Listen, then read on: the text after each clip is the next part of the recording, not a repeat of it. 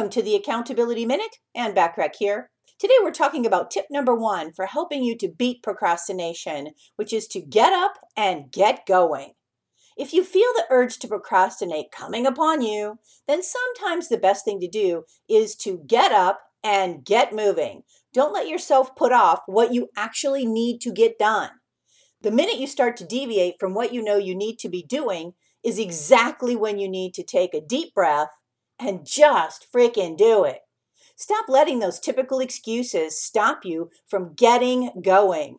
Changing scenery can often change your frame of mind, and you might find that going for a walk, taking a jog, or even grabbing a cup of coffee can help you clear your mind and get back on track to getting things done.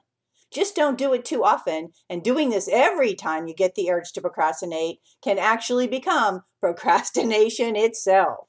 Tune in tomorrow for tip number 2 for helping you beat procrastination. In the meantime, to help you focus on your highest payoff activities and achieve your goals using effective time management, go to accountabilitycoach.com/landing. That's LANDING, and download my complimentary audio training. Thanks for listening.